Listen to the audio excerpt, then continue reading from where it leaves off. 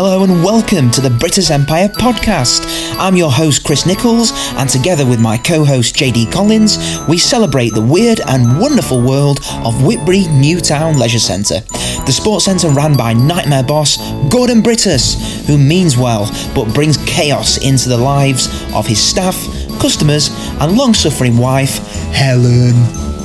Each episode looks at an episode, so we dissect and discuss. The best way to enjoy the podcast is to watch the episode we're discussing first, and that way you'll have an excellent time. In this episode, we're discussing Series 2, Episode 2, Temple of the Body. Thank you once again for joining us, listeners, as we continue our analysis and celebration of the British Empire. I'm just glad that I've got my internet running now, because it's been an absolute nightmare. You know, I've had about 4 or 5 routers now, and it's just been an absolute disaster. They keep sending me routers. I've had engineers come out and then another engineer come out. It's been chaos, but I'm finally up and running internet with my new place. Well, imagine if Mr. Brittas was the one organising it. I'm sure he would have the best intentions, but then it would be even more disastrous than what you've already had so far.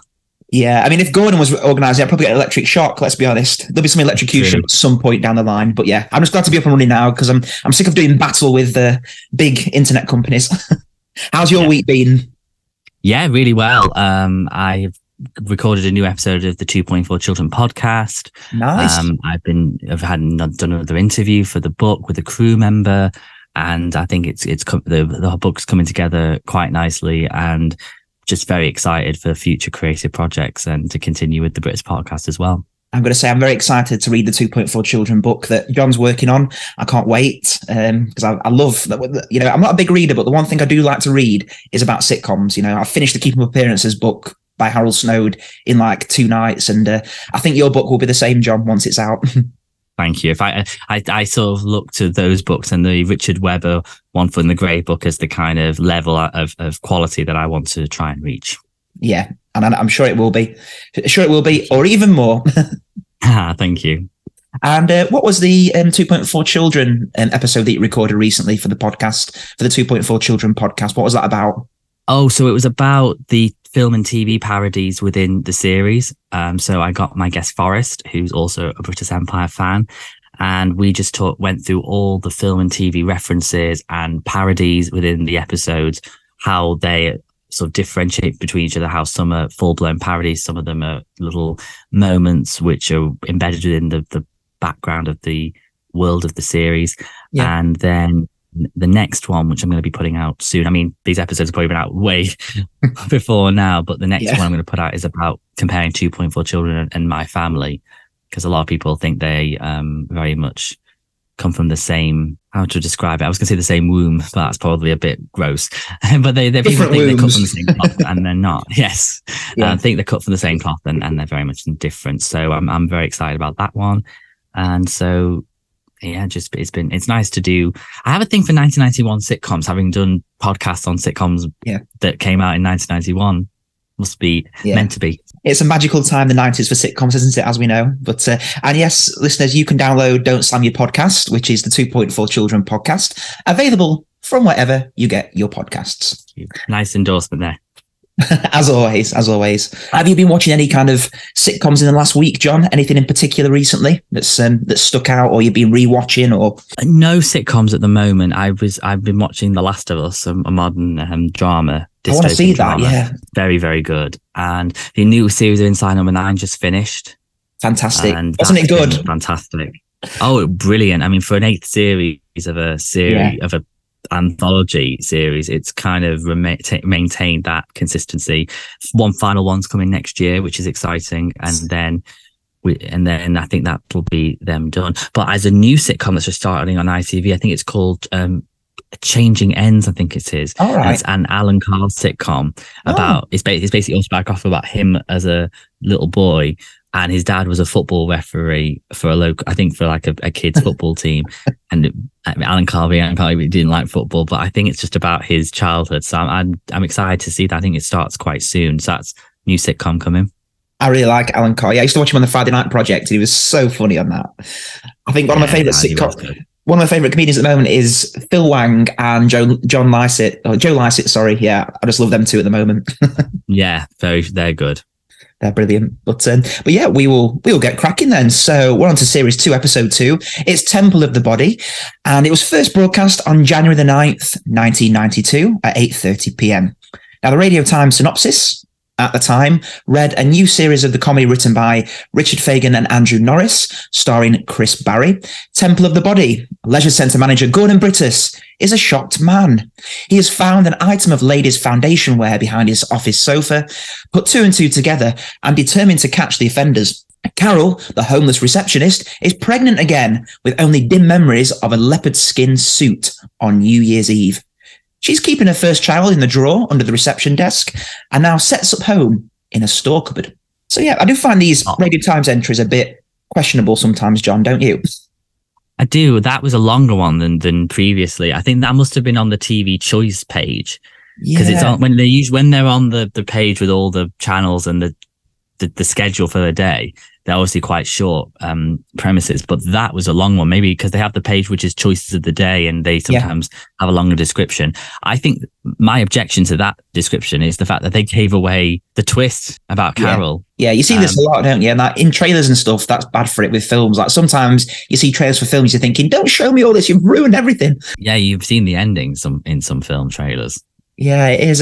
I thought, I don't know, sometimes these Radio Times entries, which were obviously in the Radio Times issues at the time when it was first broadcast, I do find them a bit questionable. It's like it's a strange way to start an actual synopsis. The Leisure Centre manager, Gordon Brittas, is a shocked man. And I guess it's kind of, you get the sense that somebody's writing for it that doesn't really know the show that well. I guess for us, 7 series on, we kind of know the characters inside and out. But I guess at this point, they've only got 6 episodes to go on, maybe 7. And I'm guessing they might not have even seen all those. So you can kind of get that from the synopsis, I think. Yeah, I agree. In a way, though, it might show how quickly the public took to the show and took to the characters and the whole concept. So, and I think it's always important, I think, when you're promoting a series, to promote it, even if it's early in a series run. Yeah. As something more established. I think it's like it's very weird narrative, but Sally Wainwright, who wrote Happy Valley, said that she writes her first episodes as if it's the 3rd episode with established characters. And I think that, in a way, if you believe in a project, and if the BBC were believing in the appeal of Brittas and the popularity of it, then it was one that they could very easily establish as something that was a mainstay. And the way they promoted it as well as being Brittas' back and Carol. And, I think it was, I think that description was one of the better ones of the Radio Times descriptions that we've read out so far. Yeah, it's certainly longer into it. And it's always great just to see the British Empire in a primetime slot, 8:30. Straight before it, which was common of series 1 as well, they also had an episode of Last of the Summer Wine that was a rerun of Last of the Summer Wine with Foggy in it. So any Last of the Summer Wine fans would have got a great night that Thursday night in 1992 of Last of the Summer Wine, followed by the British Empire. So lucky devils. Yeah, I'm envious of the schedules then. Oh yeah, it was just I bet back then people took it for granted, how much gold there was in terms of studio sitcoms, whereas now there's a somewhat drought. But yeah, we have them all on DVDs and obviously BritBox, so it's not too bad. No, we can enjoy the reruns. Yeah, that's it. I mean, what must it have been like back then? Like, if you can't buy it on DVD or VHS, you have to wait a year to see an episode of the British Empire. I mean, that sounds like hell to me. Yeah, absolutely. And I think it just shows the different generation and how much things have changed with, not only did we have the DVD box set phenomenon of the 2000s and then 2010s, the streaming, and now DVDs are still around and people like buying physical media, but still like streaming as well. Yeah. So it's there's nowhere else left for it to go. But yeah, it's an interesting evolution. I'm glad DVDs are still out there, because I feel like that's where you get the extras from, don't you? The outtakes and the extras and stuff. When you stream, I don't always feel like you get those extras, do you? Included. Do you ever buy a film from Amazon or something? Rarely. Yeah, and I feel it's such a crying shame that. Yeah, it's just a shame that you can't buy something off Amazon Prime or a digital copy and still have those extras. Because with DVDs, it's a great loss, really. Because I love outtakes and trivia and stuff from DVDs. And one of the best things of a DVD is the special features, like the commentaries and stuff. And I always feel they're sorely missed in the streaming age, to be honest. Oh, I agree. Some DVDs I've got where I've seen the special features more than I've seen the film or TV show. Yeah, I love it. I'm just a big nerd, really. That's what it is. Aren't we all? It's a good thing to be. It is. It's cool now, isn't it? Nerds are cool now. Yeah. But yeah, so with this episode, we open the episode in reception, and there's Britta, Tim, and Gavin all making their way to the rest room for the staff meeting. And Carol is chatting to Laura, and we find out very quickly, don't we, John, that Carol is in fact pregnant once again. Yes, I think I like the way that she's keeps being sick in a bucket behind the desk. It's almost like, you imagine the smell, be horrendous. Oh God, I hate the look of sick. I hate the smell of sick. It's the worst, isn't it? It's very grim. I like the fact that Laura's trying to convince her to tell Britta's. Saying, the morning sickness, maternity clothes, he'll notice soon. And I like the fact that you're not the first unmarried mother, Carol. He'll understand. It's in that time when, in the 60s, 70s, and probably in the 80s, there was the sort of, it was considered a disgrace if you were a single mother or even having a child out of wedlock. So, and I think it's interesting because I think it's almost making out that Britta is quite old fashioned. And in fact, there's a few things he say later on which kind of enhance that theory. Yeah, it's quite an old-fashioned character, Gordon Britta, when it comes to the values, especially around sex and stuff, is very, very old-fashioned, isn't he? Yeah, I think what's interesting when he talks about, in the meeting room, mentioning about the new timetable, late night sessions, he doesn't want male staff working with female staff anymore, and that any single women are going to be chaperoned by a male colleague. And I do you know what? I read something recently about Walt Disney at the Disney Studios. He would have a letter go around to all the women saying, a lot of the men, they're all married, stay away from them. And I'm thinking the men are even if they're married men, they're probably just as likely to go after some of the single women. I'm afraid it sometimes works both ways. Oh yes, but it's really interesting. But it is very old fashioned the way he's saying that they're going to be chaperoned. It's almost like they need to be looked after. Yeah, definitely. And I love how he says, the human body is a temple. And once we corrupt that temple by not giving it proper respect, we downgrade our entire purpose of being here. Need I say more? Big words and big phrases to describe, using analogies like temple of the body. And the fact that he feels that the function of the center is to help people maintain the temples of the body. Some people have used it for other purposes. And like the way Julie says, the center or the temples. The fact that Laura says he thinks the staff have used it to worship in each other's temples. And then he says, can we agree that no female will be unaccompanied in the center after dark? And again, because he's kind of tactless as well as thinking he's very moral, Carol points out that she's alone on the front desk and she wasn't included in the changes. And then he's like, oh no, whatever hanky panky is going on, it'll be with a much younger and more attractive woman. And I love the way that Harriet Thorpe plays it again, of just her facial expressions, or just her face drops when he says that, because it's so blunt and cruel. It's a great line, isn't it? And again, Gordon Britta can get away with these lines because we always know that he means well. I think that's what makes it even funnier, because we know he means well, but he's just so blunt and just not picking up on the fact that is what he said to Carol's quite hurtful, but it's hilarious at the same time. Yeah, and then when Laura asks if he really thinks there's hanky panky going on in the centre, Gordon says he found down the sofa in his office some knickers. He said, "Can anyone tell me who these belong to?" And then I like when Laura says, "You could try them on, or you could take them around everyone and see who they fitted, and whoever it was could marry the prince." It's a great bit of dialogue from Julia St. John there, isn't it? Yeah, because she's very dry about it, and almost because she delivers it in such a matter-of-fact way, in the sort of in the same way that Laura delivers everything, very serious but so dry-witted. You take a minute to find that she's being funny. Yeah, and that's what I like about Laura as a character, because obviously you've got a lot of heightened characters like Carol and Colin, and a lot of what they deliver in terms of comedy is very heightened and exaggerated. So it's nice to get that contrast of a bit of dry humour there mixed in with the mania, really. It kind of balances things out quite nicely. Yeah, because in other sitcoms, someone like Laura could be a massive drip. Someone who's the sort of the voice of reason character. Like, for example, I mean, any listeners, if I've got this wrong, please email in. But when you have in Fawlty Towers, Polly, who I've always thought Laura is like the Polly of the Whitby Newtown Leisure Centre, I don't really remember any funny lines for Polly. Not really. I remember moments for Manuel and Sybil and Basil and the major, but Polly, I remember her character, Connie Booth's brilliant, but I don't remember her being funny in it. Yeah, I can remember a couple of lines from Polly, but not an awful lot. You know, when I think Basil or Sybil's asking about where the flowers are, and she says they're being ironed. So there's a couple of lines, but yeah, she isn't really say, she hasn't got the dry wit of Laura, I don't think, has she? No. And I think if you're comparing Polly and obviously Laura, I think Polly is a bit more two-dimensional than Laura. I think Laura's got a lot more to her in terms of she's much more of a fleshed out character, whereas Polly is more of a foil. She's somebody who, again, is an ally of Basil, like Laura is an ally of Brutus, but Polly's a lot more two-dimensional, I think. Yeah, Laura, we learn more about Laura, and Laura gets her own storylines. Yeah. Moving forward.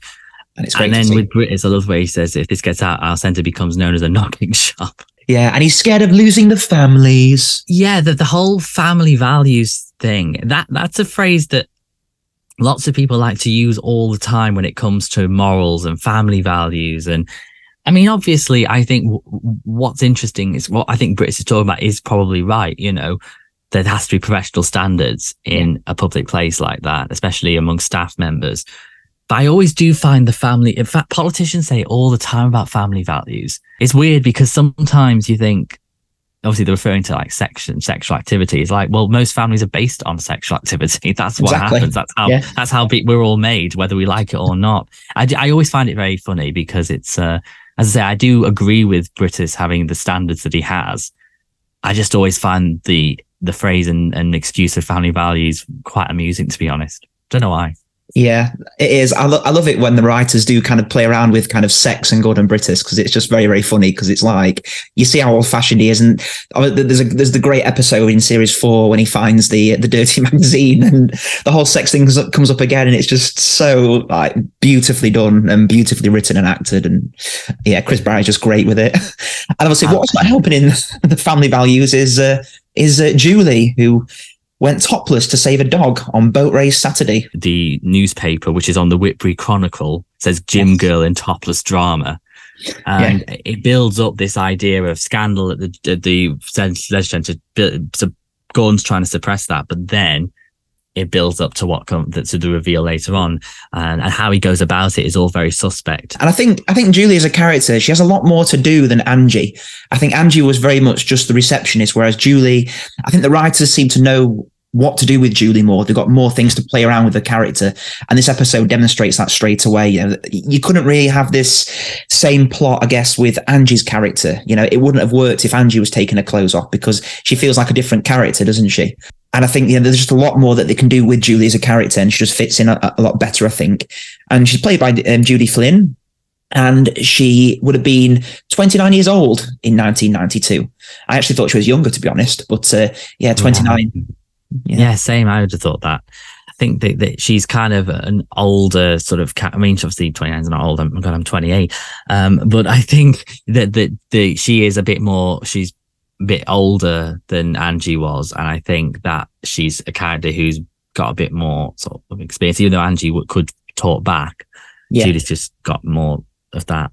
I mean, I think you develop more lip as you get older, as I'm finding myself maybe a bit. More of a gob. Yes. And she was in Dinner Ladies, wasn't she? Is that right, John? She was, yes. I've seen Dinner Ladies. Oh, it's wonderful. I don't think she's not got a main part in that. Yeah.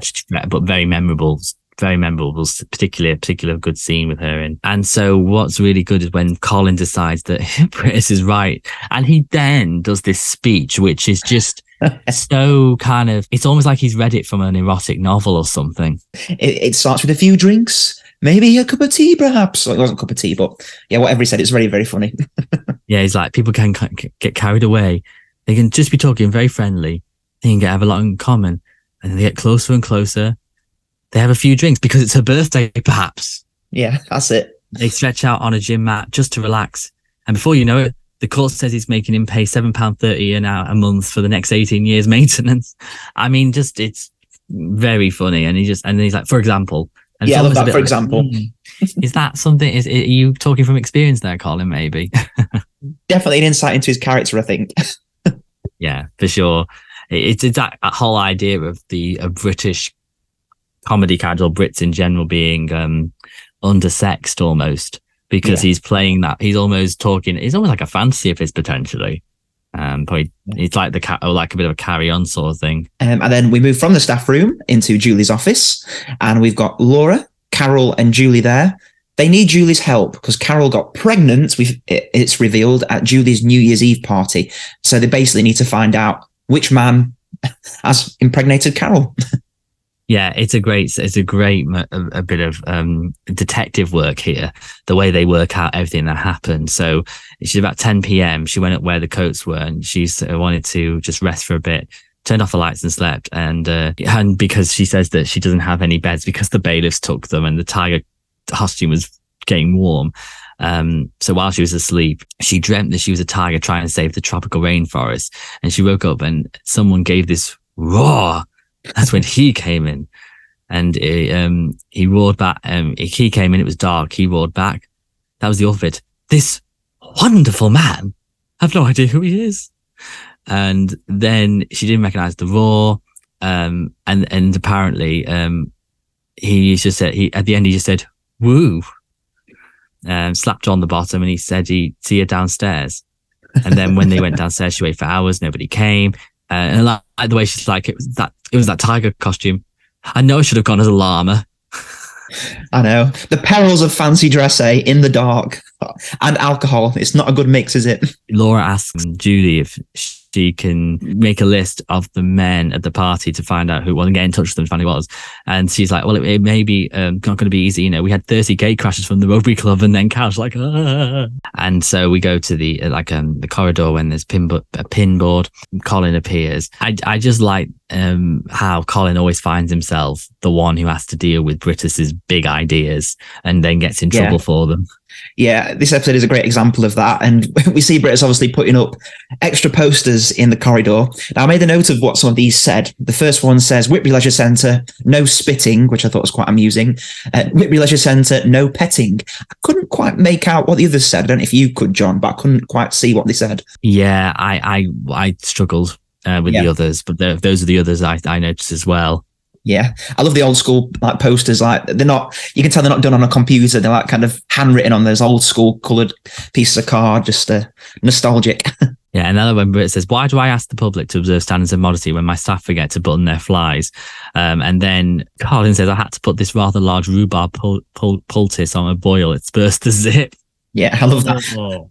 It's just, it's awful, isn't it? And I love how Brittis describes as Colin arrives. The Palace of Westminster is open. That's how he describes the broken fly on his trousers. He asks if he's got a spare, and he's asked because some of the juice has leaked out. Oh, God, it's disgusting, isn't it? He's like, yeah, you can't go around like that. You just have to borrow a pair of Tim's. Yeah, it's just, I think Colin is much more disgusting in this series compared to series 1. I think the up is disgustingness, especially with that horrible brown cardigan, because that becomes so synonymous with his character, I think. And it's the first time it's introduced in this series. And it's just a perfect addition from the wardrobe department. That cardigan is made for Colin. And, his hair boils, his zips undone. He's just a mess, isn't he? Bless him, yeah. And then he mentions that the press wants a photo of Julie, preferably in her underwear, coming out of the pool or on the trampoline, wetted down.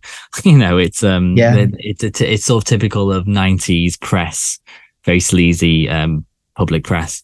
Oh yeah, absolutely. The press in this episode are so sleazy, aren't they? Which we'll see very, very soon when they actually come into the actual scenes of the centre, and then. We've got Brittis and Colin walking down the corridor, and they spot some clothes underneath the cupboard door, which is the resource room, apparently. And open it, Brittis reveals what looks like a love nest. There's a fancy nightie, there's a bed, there's all this kind of stuff.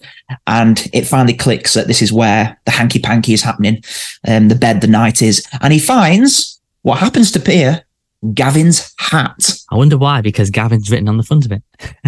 Exactly. Yeah, these hats are interesting because I don't think you see them after series 2, do you? I'm sure there's series 1, series 2, these hats where they have the names printed on them, which is, I guess in series 1, that's very much a device that is used where you can find out what each of the characters are called, because there's so many characters in a leisure centre because there's loads of staff. So it makes sense. But I think this is the first time the hat's used in quite a clever way here, because it becomes quite a central plot device, doesn't it? Oh yeah, absolutely. I mean, it makes sense as well, the fact that the staff would probably wear hats for the customers to know their name. Yeah. And so it works really well. I wonder if they still have the hats, anybody. It'd be interesting to know if the cast still own these hats. Yeah, all the jumpers.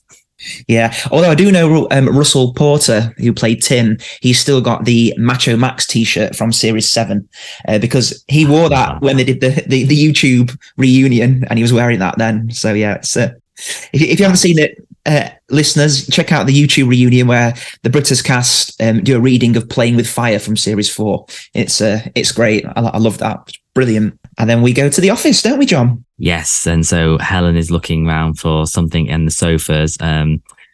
She thought she left a pair of gloves down the settee, but they're not there. So I think the audience sort of recognised that was probably her with the underwear. And they meant she's there because to tell Gordon that the marriage guidance appointment has been changed to the following day. And then when Gordon comes in, she wants to speak to him, and he mentions that he's too busy. And so he says, go and get a donut and I'll join you later. Sort of typical, go and get a coffee and a donut. Yeah, it becomes like more of a catchphrase, that, doesn't it? Go and get a coffee and a donut. We go into the office, and then Colin now has it's one of those spike things, isn't it? Yeah, it looks like something from a horror film, doesn't it? I mean, there's a drill, and there's it's like a giant spike, isn't it? To kind of drill a hole in the floor, because obviously Brutus wants to kind of drill a hole above the cupboard so he can spy and see, who's doing the hanky panky with Gavin. But it doesn't go to plan, does it? As always, with where Brutus is concerned. No, it's very very questionable what he does here. I mean, it's like what happened in the previous series when he asked Colin to go into the locker. Yeah. Yes, it is. Yeah. It's just so dodgy and so immoral. Yeah. And whatever's going on, you don't spy on people, certainly not in changing rooms. Yeah. This is one of those things where they get away with it because it's Gordon Brittis behind it, because we know he means well, because we know he's so old-fashioned, because, he's wanting to catch somebody rather than perv on them. I think if it was any other character, you couldn't do it. Or in many of the sitcoms, it wouldn't work like stand up. But because we kind of know that it comes from a good place, that's the important thing about Gordon Brittis. Everything he does comes from a good place. And that's what either makes it funny or makes it likable, or both. Yeah, definitely. I think he just tends to say, it's like what Helen said in the last series, when he tries to solve a problem, he creates more problems. Yeah, that's exactly what happens here. He does start drilling, and then we go to the reception, don't we, where Carol's phoning round all the men. With phone on one hand, eating from a spoon and from an enormous tin. I was going to say, like a bucket of beans. How big is that baked bean can? I mean, it's huge, isn't it? It is literally a paint can. Yeah, size. It's enormous. I just would love there to be a Heinz version of that now. I couldn't imagine it. Yeah, I mean, I don't know the sizes of baked bean cans in the 1990s, but I'm pretty sure in supermarkets they wouldn't be that big. Gordon sees Tim. Tim says he'll give Gavin the hat. And then I love the way Britt's like, something about this hat, do you? I love this. I love this. And Tim says his name's coming off, and asked one of the girls to sew it on.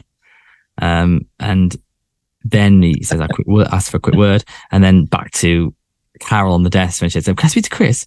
I have no idea. I just know he's a prop forward. And that's a rugby term, isn't it? Oh, of course. Yeah. I've only just got that joke, actually. Yeah, that's a good point. Yeah. And then when he goes into the staff room with Tim, he mentions that, he repeats saying, you say a girl sewed the name on this hat, Tim. Asks which girl it is. You think Gavin's chasing girls? Yeah, he's like, I don't think so. And then he's like, the woman who had this hat did more for Gavin than sew his name back on. What he does at home is this affair, but when it's done in my centre, and then when Tim's like, he does it in the centre. Yeah. Yeah, I love this scene because it's more paranoid Tim, and just jealous paranoid Tim is my favourite type of Tim. It's just pure comedy gold every time. And Russell Porter plays that paranoia just so perfectly. Oh, absolutely. And again, it builds up the dynamic of the relationship, as we've seen in previous one, that Tim is the very sensitive one, and then Gavin's always having to keep up with his neurotic. Yeah, it's paranoia. that's why the dynamic works so well, because Tim and Gavin are so contrasting. Gavin is so kind and gentle, and Tim is just so jealous. I mean, no wonder Gavin smokes. I mean, if I was going out with Tim, I'd do exactly the same. I'd smoke as well, to be honest. Yeah, I think you need some kind of stress relief. Yeah, and they are such. I mean, I know I'm biased, but they're the best gay couple on TV, in my opinion. Tim and Gavin, they're just fantastic. I would agree. I just want to read out a comment that someone put. Obviously, I won't reveal who it is, but I just thought it was really interesting, this, and quite significant. The person wrote, "You and Tim Marett basically played Gavin. So Tim Marett is the person who played Gavin. But this person said, you and Tim Marett were the first gay couple I ever saw on TV without being gay, as the joke. You looked just like my mum's friends. You were loving, Tim's jealousy aside, and was a jealous Tim aside, positive representation of a long-term gay couple. And also British Empire has accompanied me through my hard and scary times in life. So thank you all." And I thought that was quite significant, because it just shows that they're not just characters. You know, it can have a significant positive impact on people's lives, you know, when a gay couple like this are portrayed in the right way. Because obviously in the 90s, I think a gay couple would be underrepresented on TV. And I think it's nice to see characters that weren't gay caricatures. It's nice to see characters that are real and grounded in their relationship. And obviously, so a lot of people, you know, in the 90s who perhaps struggled coming out to people, I think something like this can really actually help them in the personal life. 100%, especially something that was on at 8:30. Yeah. On a weeknight. I mean, I still can't believe they did it. That they got a way to do it. And you think in a different era, with a certain reaction, they might have tried to tone those characters down and their relationship as the series progressed, or even maybe even get rid of them. But actually, no, they're mainstays, and it's obvious that they're a couple throughout the whole series. And that's a lovely comment. It's no surprise, though. No surprise that they had a huge impact. Yeah, and even lovely. Even in series 6 and 7, you know, I think throughout all 7 series, they managed to keep this relationship believable and grounded. And I think that is a strong element of the show that makes it, you know, timeless in a way. And the fact it hasn't dated is because of the way of this portrayal that's been portrayed so perfectly. I completely agree. I think this is pre-Queer as Folk, which was kind of a watershed moment. Yeah. The fact that these were primetime characters. And I don't think there was lots of there's certainly from the media, I can't see that there was massive backlash compared to some other characters and shows. So it's really positive. Yeah, definitely. Yeah. And I think it helped, like I say, you know, it helped breaking down stigma. It just helped that representation that was, you know, was and is still very, very important as well. So 100%. Yeah. Another thing that makes the show modern as well, which is good. And definitely. Yeah, and then we go to Brutus. Well, Brutus comes out to Carol, who is still vomiting in the buckets, clearly got sickness from the pregnancy, and he's wanting to send her home, basically, isn't he? I love the fact that just the way her physical comedy, how it thought up in everything she does, is brilliant. The fact that we start on the desk with her and she's not there, and suddenly she just pops up from the desk and just grabs her and goes, "How can I help?" and then just goes back to being sick on the ground and then just disappears again. I like the way that Brita says, "Carol, is that really the way we greet the public? And you know, how can we offer to help people when being sick in a bucket?" And then, you know, he's showing a different side to him now. Actually, bear in mind he's been so tactless with her and previous series and earlier in this episode. Now he's saying, you know, what kind of employer would I be if I didn't let you go home and stay here and vomit all day? What I notice as well is just how colourful Carol's, you know, costumes are. You know, everybody else is dressed in like their uniform, Whitby uniform and stuff. Carol has always got something on that's just quite extravagant or different. She stands out, doesn't she? Like the wardrobe department clearly made a conscious decision with Carol to make her stand out. And I think the episode later on in this series where she's playing the piano, she has this spotty outfit, and it's just, they had a lot of fun with her wardrobe, didn't they, in this series? Definitely. Well, she's a very colourful character, so it's something that's it matches her character. Clothes get across how a character is. It's not just how they say things or what they say, but how they dress is so important. You know, if you think of some of the characters, how Britus is dressed in a blazer, if you think of other characters like Richie and Eddie and how they have the trousers pulled right up to the nipples. And the hairstyle as well. Like it just made me think of Laura Like her hair's very precise and like she's got that, it's almost like authoritative with her look and everything, because she is obviously the voice of reason. And you know, with Colin's hair being messy, and Helen has some of Helen's clothes look kind of very mumsy. I think that's the way I could describe Helen's clothes. She's got that mumsy kind of costuming. Yeah, they change a lot of Helen's clothes, don't they? Sometimes it's jeans, sometimes you've got what I consider to be an old-fashioned dress. And in this episode, she's got like a hairband, which you don't see that often, really, do you? Not in like later seasons anyway. And then we go to the office. Colin is drilling a hole with his massive spike to try and into the cupboard, but he accidentally gets the girls' changing rooms, which is alarming the women underneath him. It builds up again, it goes back to what we were saying before when Colin was put in the locker room. I mean, just spying on people in the locker is really dodgy when it's staff, when it's anybody, but when it's obviously the women's change room, it's just just the implications. And I think it's because he's clueless to the fact that it's completely wrong. Yeah, that's it. Anyone else who was doing it knowingly, it wouldn't have worked. But because Colin is doing it so innocently, of course, if it was like a plot today in 2023, it'd be very different, because you just get CCTV cameras, wouldn't you? You wouldn't have to drill holes to spy on people. I like the fact that there's a bit of a miscommunication because of the fact that Gordon looks down with his eye through the hole and then says, "I'm sorry, ladies, simple misunderstanding, I'm afraid. It's surveillance. Have a nice day." Yeah. And then they say, "What did he say? He's keeping us under surveillance." I think they don't know the full details of what's going on, and drilling a hole somewhere else where it's in the showers this time. I mean, it couldn't just be in the worst of places to be drilling a hole. I'm gonna go and get a broomstick, and I love all the 90s clothes they wear as well. Yeah, like 90s gym clothes, which we spoke about on previous episodes. But there's a very particular 90s sort of fitness look, isn't there? Oh, 100%. Yeah, the Jane Fonda workout sort of thing. Yeah. It's all different now. It's very. Yeah, it's much skimpier these days than what they were wearing. And some of the things that they wear, like, you think, God, you've been boiling in that. And like they said, these plans have been reversed in the photocopier. So clearly they think where they've completely misjudged the architecture of the building now because of where they think the boiler room is, but actually where it is, or where the store cupboard is. Yeah, and I love it when Colin is like, is it looking through the hole or something, and he gets his eye poked out. Like they poke a broomstick handle through the hole in the floor, and it hits Colin bang in the eye. Oh, I mean you could just hear the thud, and it's just so ouch. It's quite bottom, that, isn't it? That scene, that sound and look, it's very, very bottom. Yeah, and I mean, bear in mind, this is the guy who fell out of a locker 15 feet in the air. I mean, he'd broken all the bones, but in the eye, I don't know, it's just something about the idea of being hit in the eyes that just sounds horrible. Yeah, anything with eyes is really painful to watch, isn't it? It's like an Evil Dead when they push the thumbs into the zombie's eye and it all spews out. It's just horrible. And we learn from Britus that the cupboard where this illicit love affair is allegedly happening is under the flat roof extension. Ooh, we can't drill through that.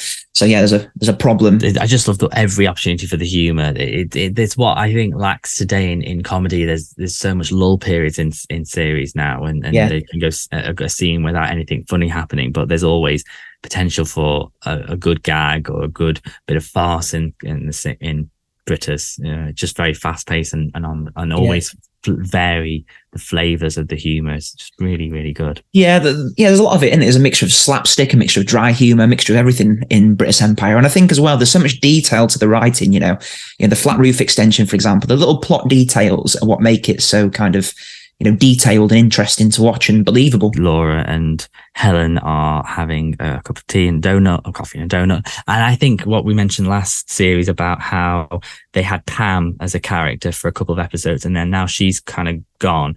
They really build the Laura and Helen relationship more. I think this is a really good sort of starting point because of the fact that, they're now having to talk about the Carol situation alongside the discussion of sex in the marriage counselling appointment. And then he sort of says, Gordon will call it like a temple of the body. And Laura's says, no, that's what we got told this morning. Helen finds out that's what he's been discussing with the staff about the knickers. And then this is when the revelation becomes, isn't it? It's actually the knickers that Gordon revealed in the staff room are in fact Helen's. Yes, and Michael was the man that she was seeing in the previous series. I swore I'd never see him again, especially after the disaster at Julie's party. So clearly he was at Julie's party as well as Gordon. Do you know what? There's an awful lot of Michaels in the British Empire, I've noticed, because Series 1, Episode 2, Laura's friend who comes through the doors gets electrocuted.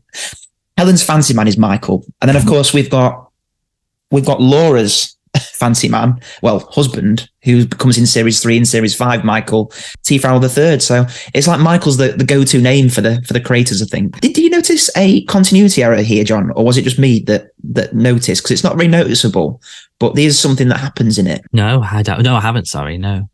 So I don't know why, but I noticed this, and I've noticed it before when I watched this episode. But if you look when Helen's eating the donut, there's a crumb that appears at the top of her lip, and it disappears, then it reappears again, then it goes again, and it just drives me mad. I don't know why. It's something that I picked up on, but there we go. Oh, the thing about filming, I think, because they film the scenes again from different angles. Yeah, and sometimes continuity just doesn't flow. So sometimes, you can see things in one shot, but then you can't see it from a different angle. You should be able to, but you can't quite see it. No, I haven't noticed that, but I will go back and try and see it again. Yeah, there's a good example of that on the One Foot in the Grave commentary on one of the DVDs, where there's like an ornament in the background, and I think 1 minute it's a chicken, next minute it's a vase, and it keeps changing or something like that. That's funny. Must be nice. It's interesting though, isn't it, how they kind of do these things when they're kind of making shows, because obviously with One Foot in the Grave, I learned that they have to, when Victor's cooking, he has to stand sideways, and again in 2.4 Children and other places where when they sat at a table, they have to eat in a certain way or face so that the audience can see what they're doing. And it's quite amusing when you look and you're thinking they'd never sit and eat tea like that in real life. They would never face that direction. Yeah, I mean, these scenes would have been in the leisure centre on location, I think. Yeah, the canteen would be up top, near in the good old Ringwood, yeah. The fact that she wrote him a message saying to meet him upstairs, and then she slipped it into his pocket and he ignored it. Basically, Laura puts 2 and 2 together and thinks that she did go up there, and she thinks he met someone else, obviously relating to the Carol situation. Yeah, so now we're led to believe that this guy, Michael, went upstairs to meet Helen for some sex, but then instead met Carol Parkinson, and that's what we're led to believe so far, isn't it? Brittus and Linda enter Brittus's office, and Colin is there, and I love this, again, more great visual humour from Michael Burns, who plays Colin. He's now stapling in his trousers together, and he's got a patch on his eye, from when the women poked him with the broomstick. And then obviously at this scene, this is when Brittus chats to Linda, but he doesn't know who Gavin is up to no good with. And he's asking, has Gavin ever made a pass at you, Linda? By this point, Colin's obviously left the room. And he gives Linda a T-shirt to change into. Yeah, it's a kind of, he's again using Linda as bait this time. And it's very sneaky, this kind of stuff. I mean, I think we all have experience where a manager tries to find some information out and he almost wants someone to grass on the other members of staff. And it's such an awkward position to be in, because I think we all deep down want to get on with our colleagues as best as possible. And so when you have a manager who's trying to play sneaky games, I mean, in this case, Gordon, I don't think he realizes it, but there's some managers who are so sociopathic and narcissistic, they probably can easily.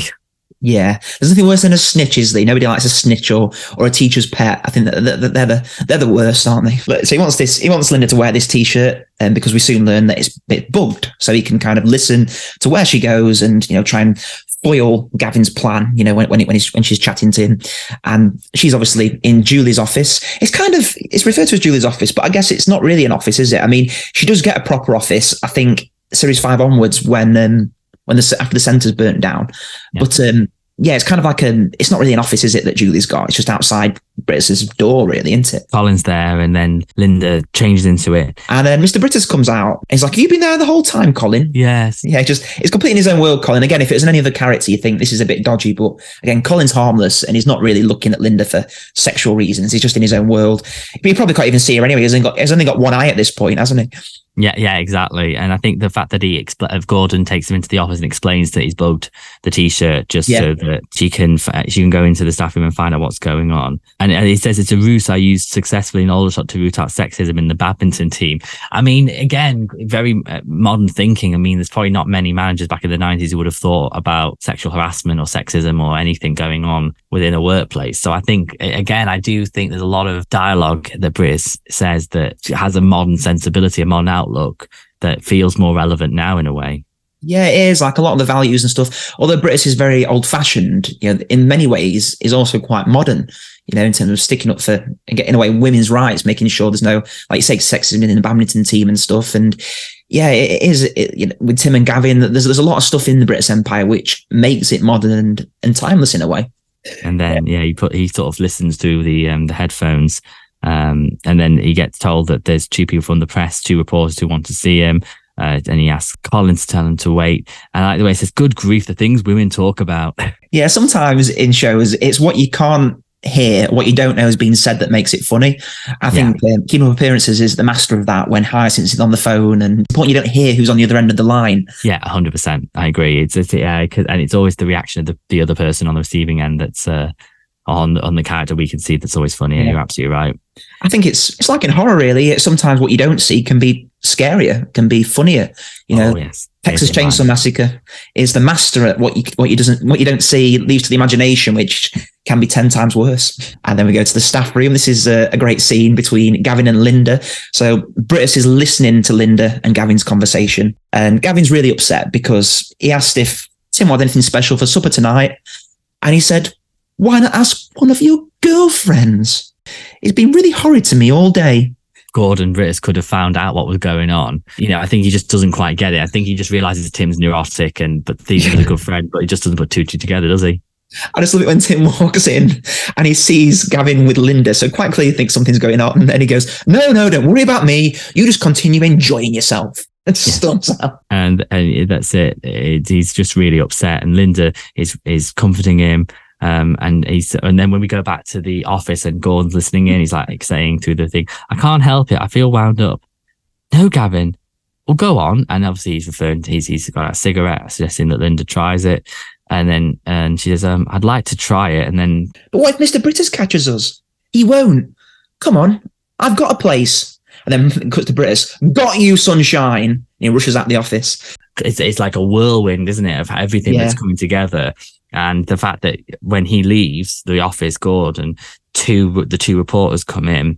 They mention they want to talk to the secretary, just a quick word and a photograph. Colin asks Julie to come in. And Julie, I love this scene because I think I do. Earlier in the episode, you think Julie's quite okay about everything that happened. And you think she would almost bask in the attention. But actually, what we learn is much more, I think, well, it just goes to show that she doesn't mind it, but the attention to a certain extent, but actually it's on her terms.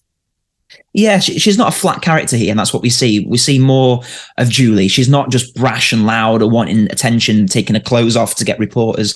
We see here there's actually a lot more to her character because obviously she's overly nice to the reporters. And in a fake nice voice, she's coming in saying, "Okay, what sort of shot would you like? I thought you want me sitting naked behind the desk with a caption like, 'Julie, the topless type.'" They're going, "That's very good. I'll go back to my office and take my clothes off now, shall I?" And then she comes back in. "Of course, I might just be joking.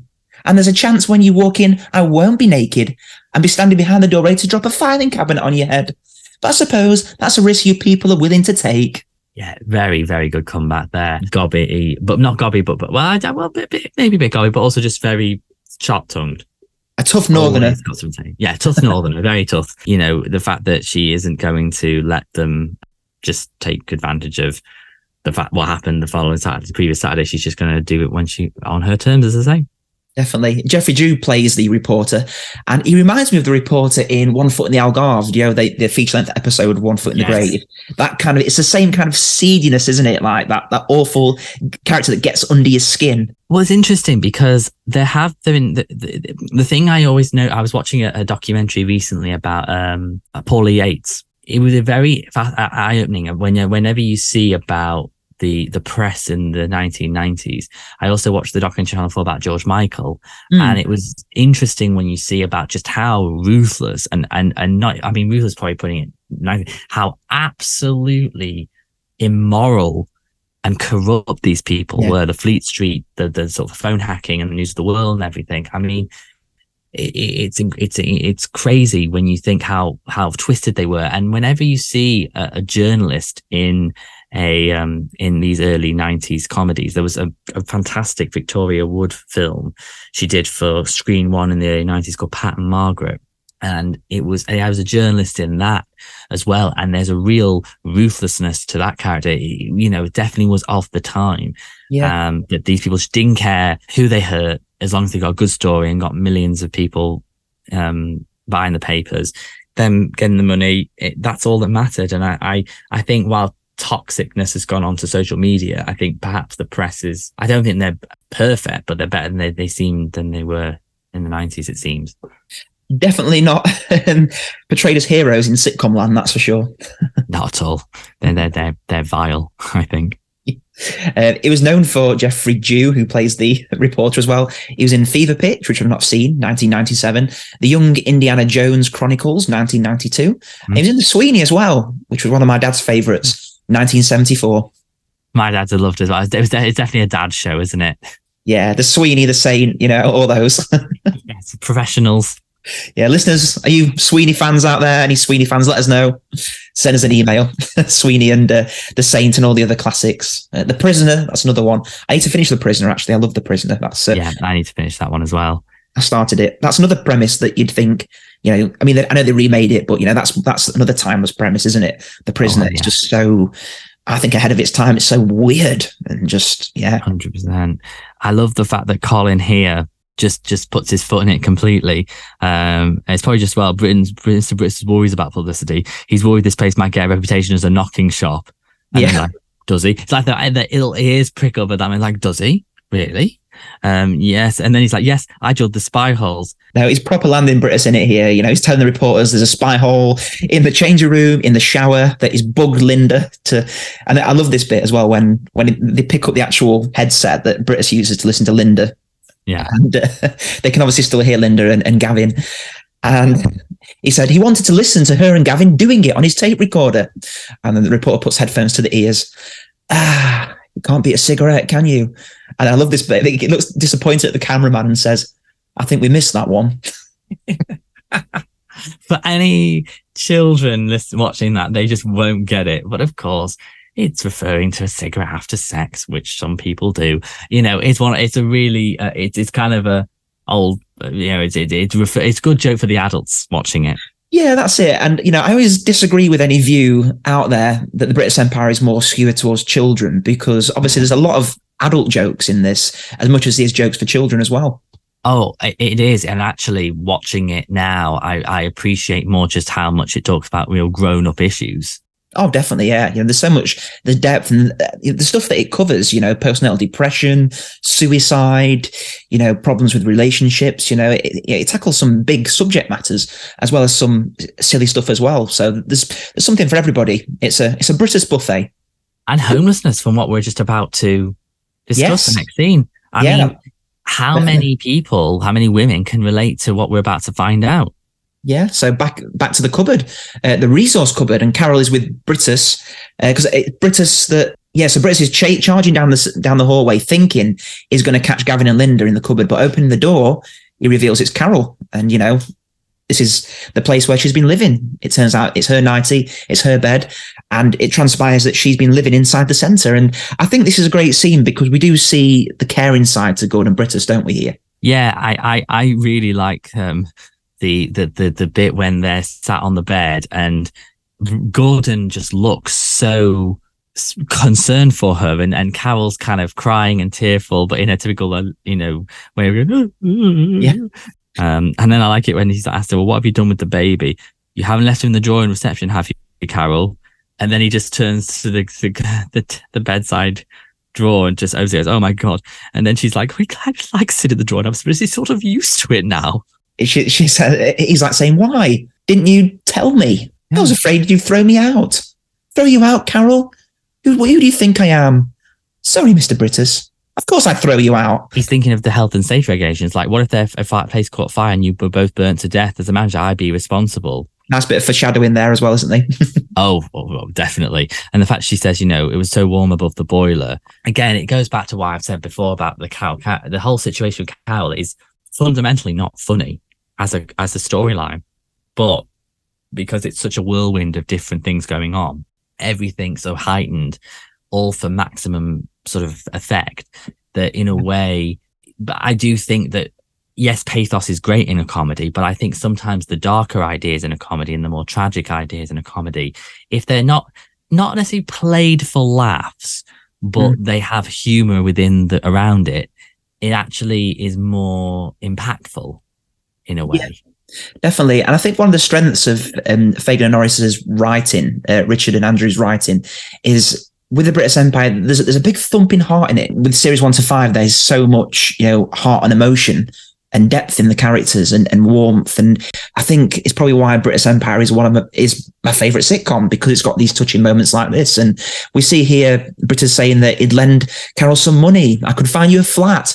If worse comes to the worst, you could stay in my garage. All you have to do is tell me, Carol.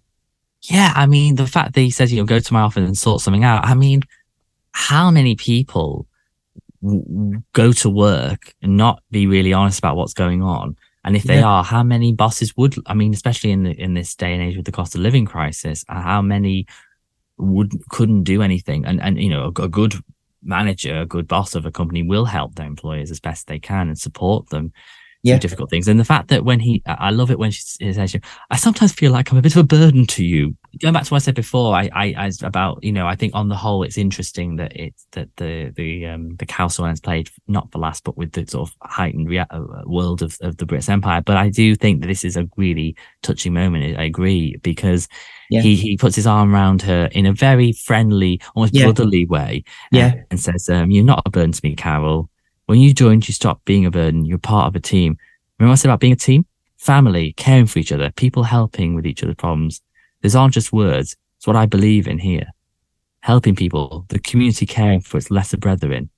And I like the fact that when she says, you're really a very kind man, Mr. Brittus. And he says, I've always wanted to help people. Ever since I was a little boy, I wanted people to be as happy as I was. You see, Carol, I've always had this dream, and it always happens with Brittus where he wants to descend into the dream monologue. And then there's always what I do like about any kind of pathos in comedy is when it's so warm and then it's followed by something very funny. Yeah, definitely. Yeah. A lot of good comedies will kind of interject and flip between comedy and drama successfully. And, either comedy will be undercut with drama or vice versa. And Fagan and Norris are just really, really good at doing that. And I guess here it's a good example of how Gordon Brittus has grown as a character from series 1, because in series 1, you didn't really get this kind of Gordon Brittus. You got an annoying manager, whereas he is annoying still, but he's got heart and he's got kindness. Chris Barry is really good at playing these dramatic moments and touching moments. And I think with it being in the cupboard as well, it makes it more intimate. And I do like the kind of sudden sort of as the doors open and then the two reporters come with the camera. And I like the transition to the next scene, which is in the paper. And it's a really funny black and white picture of like Mr. Brittus and Carol, almost like rabbits caught in a headlight. But, he has this look at his jaw kind of pulls in, his mouth, it's hard to explain it the way his mouth is. Yeah, I know what you mean. Yeah. And then almost like sucking lemons. And then Carol's got her face, she looks like the shock emoji. And it's just a really funny visual of the two of them, and the headline in it is Love Nest Scandal. So the thing that's so clever is, as with all these plots, is the way that they plant the seed early on, and how Gordon's trying to prevent these scandals, trying to prevent the scandals going out into the public conscience. Yeah. He then tries all these methods which are so questionable, despite the fact that he has these strong morals. And then eventually everything he dreads happens. And not only does it happen, he's central to it, and he becomes the face of the scandal. It's just so beautifully put together. And it's wonderful. Richard and Andrew, you guys are geniuses. Fantastic. Yeah, the way all the different strings of the plot just kind of get tied together so perfectly and neatly, and the way the seeds are planted, you can see the detail to the writing and the scripts. It's just absolutely fantastic, and it is so well written. And this is why we're doing this podcast. It's to celebrate the show and just give it the credit it deserves, because there's so many sitcoms out there that are quite overrated. There's a lot of sitcoms out there that get a lot of air-ins, a lot of repeats and stuff, and this is nowhere near as well written as The British Empire, in my opinion. I agree completely. And I think there's always a really great ending as well, and always a good final scene. And most of them happen with between Gordon and Helen. So she leaves Whitbury Health Centre saying that the appointment's been cancelled because he didn't think there was much point in marriage counselling when one person wasn't committed, and she thinks because he's read the paper. He said, didn't you tell him it was a misunderstanding? She said, I did try. Told me I was too naive. Yeah. And he said, but I wouldn't do anything like that. Not with Carol anyway. You're the only one I'm interested in, Helen. You know that I do. Why do people jump to conclusions just because of a photograph? And then he says, I don't think we missed much anyway in today's session. Sex, not much he could have taught us in there. And she said, what? And she's like, no. She said, you're too modest, my darling. I always say there's an animal in all of us, but more than most in my little Helen. and it's the way he's building up to this reveal is so nice. And she's just like, you don't remember New Year's Eve? Julie's party? I always knew you were a passionate creature, but woo. And then eventually like, well, what are you talking about, Gordon? He says, the tiger suit. And I love the audience reaction to it. And they are in shock. Helen's face drops. And then it's like our little assignation upstairs, the little note you sneaked into my blazer pocket. Oh God. Do you know the most exciting thing about it? You never said a word, not during, not since. It's our little secret. Just one of those magical moments. Girl. It's such a multi-layered, wonderful episode, this. It really is good. Series 2, it's just brilliant, isn't it? The arcs are fantastic. And I just think the way, I mean, it's kind of a bit, it could be, you could always say it's soapy, but it isn't. It's just so great farce and great misunderstanding and great comedy storylines. Yeah, it's well done, isn't it? Because you've got like that kind of that slightly soapy, but not quite. So you can still watch the episodes in any order you want, but there's still like a through line as well. And I think the continuity is great as well. Like with obviously Gavin smoking and stuff, which comes up later on in this series, and again is another central plot point. It's just good continuity and good writing. Yeah, absolutely. And I think we've had a good first 2 episodes to get you into series 2, and it does build. It really keeps you kind of hooked with the fact that we have a story arc that going from episode to episode, more so than we had in the first series. So I think it's a really strong 2 episodes we've looked at so far. Series 1's good, but this is definitely a step up from series 1, I'd say, on all fronts. I think everyone settles into the roles more. I think Harriet Thorpe even plays an even better version of Carol, because she's a little less unhappy in this series. I think she's still teary, but she was more kind of bleak in series 1, whereas she's kind of a little lighter in this series, I think, series 2. So 5 questions, Brita's quiz. Question 1, who is being sick in a bucket in reception? So quite an easy one to start with.